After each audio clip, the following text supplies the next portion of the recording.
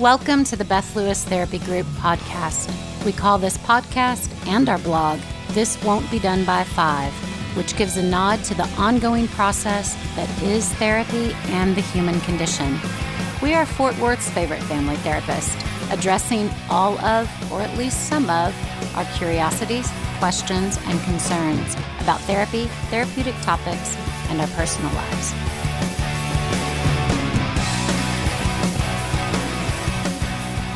Hello, this is Beth Lewis. This is the Beth Lewis Therapy Group, and this is our podcast entitled This Won't Be Done by Five, which gives a nod to the human condition and the ongoing process that it is. Today, we are going to talk about, thanks to Shani Kratz giving us this wonderful topic, is kind of saying what you mean is really what we're breaking that down to, is speaking your truth, as they like to say, but kind of instead of saying yes when you mean no or no when you mean yes, actually speaking up and representing yourself. Take it from there, Shani. Well, take it away. By the way, why didn't we all nod when she says a nod do? I want everybody to go like this. Like I do with Jeannie. So I just thought this is very simple and interesting. Young people often say, like, I don't know myself, or, I don't really know who I am. And or I had a fellow the other day that was talking about he realizes he tells white lies, and we do it for different reasons, right? Because we want to be along with the group. We want we want people to like us. Sure. We want to be. We want to understand people. So sometimes we tell a little untruths without really thinking about it. Yeah. And I think about. I did a mission statement for myself a few years ago. I'm sure y'all all have at different times. I want to revisit it. But one of them was to be authentic in word and deed. And, okay, authentic. That sounds so authentic. What does it mean to be authentic, right? And so if, Beth, you come to me and talk about something that's a real passionate topic for yourself, and I don't necessarily, I hear where you're coming from, right? But I don't agree, right? To be authentic would be not to be in full agreement, not necessarily argue. I'm going to be diplomatic, right? But to honestly express myself where you know who I am. Yeah. Because being a yes person is not cool. Right. You can't trust a yes person. Right. I think it takes a really strong group, a pair of communicators to be able to have that authentic exchange. Because you're right, collectively and culturally, we get along. That's what our goal is. We're taught to get along. We're taught to, especially in this part of the country, we Texans learn how to be nice and nod and be polite. And that it takes a strong couple of people, like you used that example of you and I got together and I said something and you didn't agree. It takes kind of, this goes into that topic I've had before about actor and audience. I mean, it's if I say something, you don't agree with it, not only do I have to speak my opinion verbally and eloquently, if you will, you come back and disagree with it. You have to know how to disagree productively, as opposed to shutting it down, saying you're wrong, you're full of shit, I don't agree with you. Being able to say, oh, I don't look at it that way. And for me to be able to take that and to stay engaged, because what we typically do is say, I don't agree, and then we just I don't like you. Yeah, and we go, and we're not like-minded. Awkward, and we don't know how to do it. And we don't know how to do it because we're not taught how to do it. What we're taught how to do is to be polite and to get along, generally speaking. We're not always taught how to speak up for ourselves, and not only speak up for ourselves, but to hear when someone speaks up for themselves and we disagree with it. And to be able to stay put and stay in that moment with, I can say this, y'all have heard me talk about my spectacular, you've met my neighbors. I haven't been invited. Whatever. My neighbors, and if they are listening to this, I know they would not mind me talking about we disagree on a lot of political issues. And we have had some heated discussions about it where we're mad at each other. I know that that's happened. But we've come back the next day and gone back and said, okay, because we like each other. We really like each other. I genuinely respect them. I feel they genuinely respect me. And I know they disagree with half the words that come out of my mouth. And I disagree with half the words that come out of their mouth in certain topics. We're all really good people. We love our children. We're good citizens. Like, those things are common. Those things are prevalent or exist. But when we talk about certain topics, we do not agree. And I think that, quite frankly, in our culture today, especially our political climate, it is important to know how to stay in the presence of someone with whom you disagree and continue in an engaged, not let's not talk about it, quite the contrary, let's talk about it, but know how to hear someone who disagrees with you. Your boyfriend and I had an awesome conversation one day at lunch. Fiance. I feel It's not my fiance. boyfriend. Sorry, I don't have one. Ashley's fiance. Yeah, Dylan might come. Dylan, yeah, he might be Like a boyfriend. Dylan and I had an awesome conversation. I hope he doesn't mind me saying that. If so, Ray will let you know and you can get this out of there.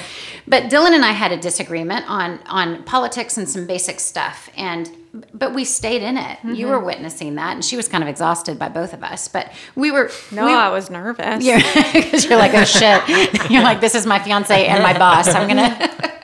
But I was happy with it. I think we had a really productive talk. We didn't see eye to eye, but neither of us shied away or apologized for. Or said anything insulting. Yeah. It was just a conversation about difference in beliefs. Right. And it was done beautifully. I think so too. And I think knowing how to do that is a skill. And we are certainly not taught it. Mm-hmm. We are certainly not taught it. I hope I'm teaching my child how to sit in the presence of a disagreement and not balk, not run, not insult, not get critical, but sit and engage and hear. One, we could actually learn if we sit still and listen. Mm-hmm. Or two, we could at least learn different ways of viewing things, whether we get on board with that view or not. Mm-hmm. But to be able to do that is an important thing. So there's two sides of that speak your truth. Mm-hmm. Well, sure, we can encourage. Well, don't expect to be able to speak your truth if you're not willing to listen to someone else's. That's exactly That's right. the biggest That's frustration. right.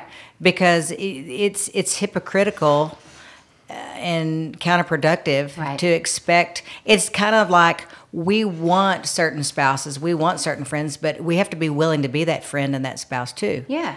You know, we forget that. We just want it without the work. Well, and I think that it's where we fall flat so far. We're in the right direction culturally, collectively, in speaking, encouraged to speak our truth, to speak what it is you really believe, but we have to stand there once we've said it.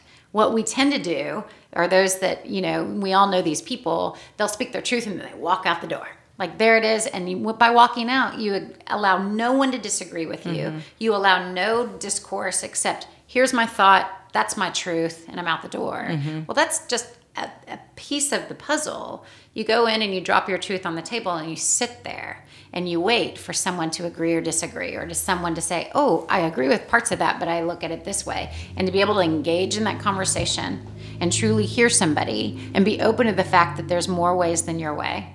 That's key, that there are more ways than your way.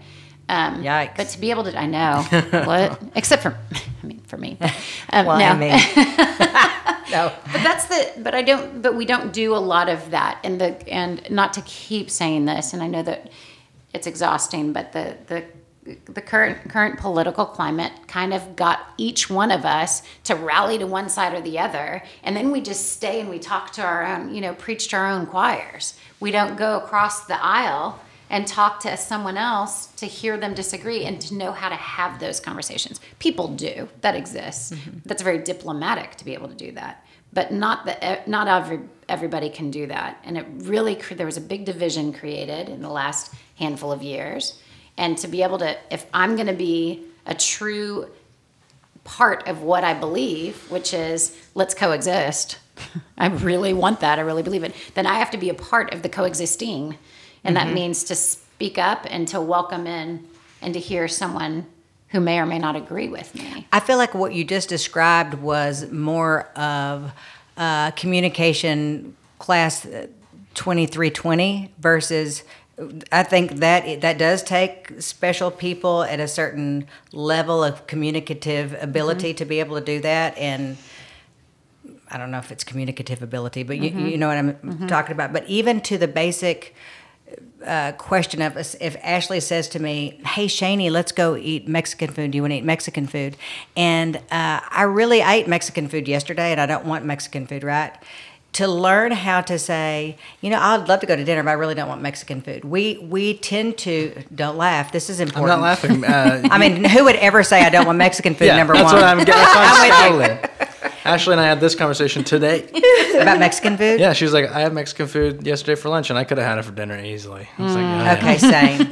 But you know what I mean? Of saying, so this is what we do in friendships or whatever. So we go and eat Mexican food. We don't really want Mexican food. And then we get a tummy ache, right? And then later we're like, well, I didn't even want Mexican food.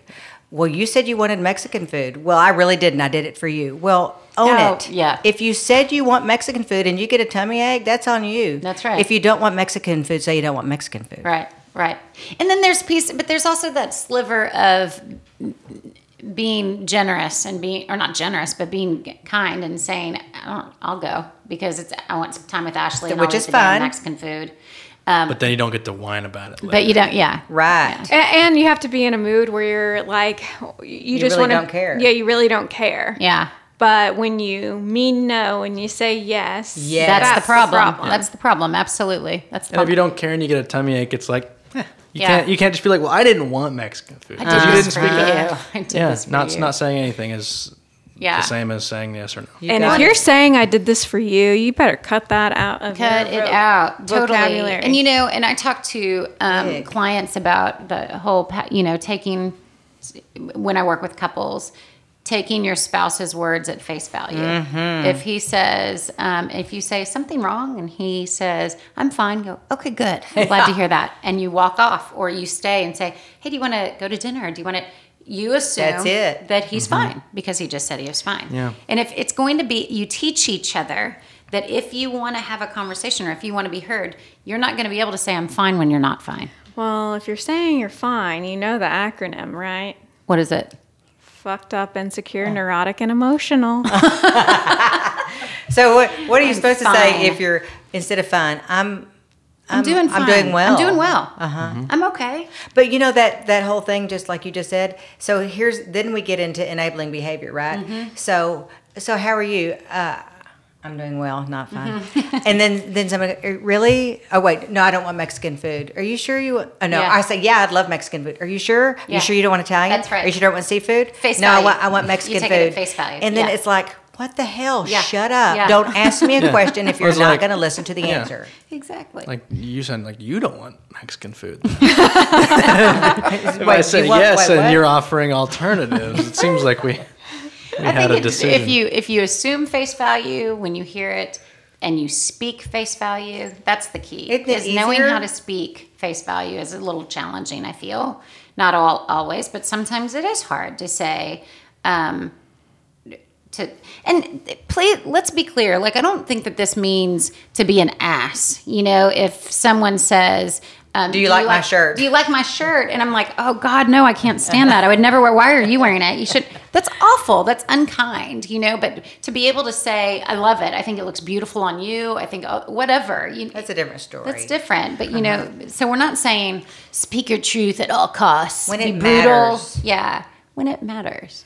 Yeah, like with Dylan and I, I'll be like, oh, do you like this? I'm like, no, that is so ugly. And I'm like, Dylan, you can't say that. You can't say that. And can so, say, What can I say? so if he asks me, like, oh, do you like this? I'll say, that's different. Yeah. And that's my way of saying, no, that's Do ugly. you like it? That's freaking ugly. I think Oh, that if yeah, I I've heard had someone the- say, no, that's different, I would know that Oh. they didn't like it. I had a dilemma when Libby and I were wedding planning, and she was getting her makeup done. She sent me the first person she went to and said, "Do you like it?" And I didn't. And I found out Libby didn't like it either. But my response was, "How do you feel about it? That's not so bad. Like, how am I supposed to say no?" Yeah. And That was a and what if brave- she that was a loves it? smart man. Yeah. It's tricky. But Yeah. I was like, "Thank God," because Yeah. she said, "I don't like it," and I was like, "Oh, thank God." Well, and you have to also think about what's important here. Does it matter if I like a shirt or if I don't like a no. shirt? If somebody's wearing it and then you look and go, man, you look great today, because odds are good you're being truthful, because Yeah. they probably do. Whether you like something or not doesn't always No. matter. A hill of beans. But it sure allows for you not carrying a lot of extra stuff in your backpack at the end of the day. If you're being honest, Yeah. you never have to double think something, True. or I'm covering something up. If my mother says, "Do you want to come over for I would never say no for Mother's Day. Do you want to come over and do whatever? So and so is coming, and I really just don't want to go. Mm-hmm. And if I tell the truth, right, I can go about my day not feeling badly about all the cover up that I did to not go. Mm-hmm. Instead, she asked me again, and I can say, no, I really don't want to because I'm tired or whatever else. Right. It feels better, to be honest. Yeah. Mm-hmm. You know, it does feel better, to be honest. And again, honest with, gosh, maybe this is me being still too much of a people pleaser. But I was going to say honest wrapped in kindness, though. I just don't want to ever be I think it goes back to what I was just saying, is that it matter what really matters in this exchange. Uh-huh. Does it matter what somebody's shirt looks like to you?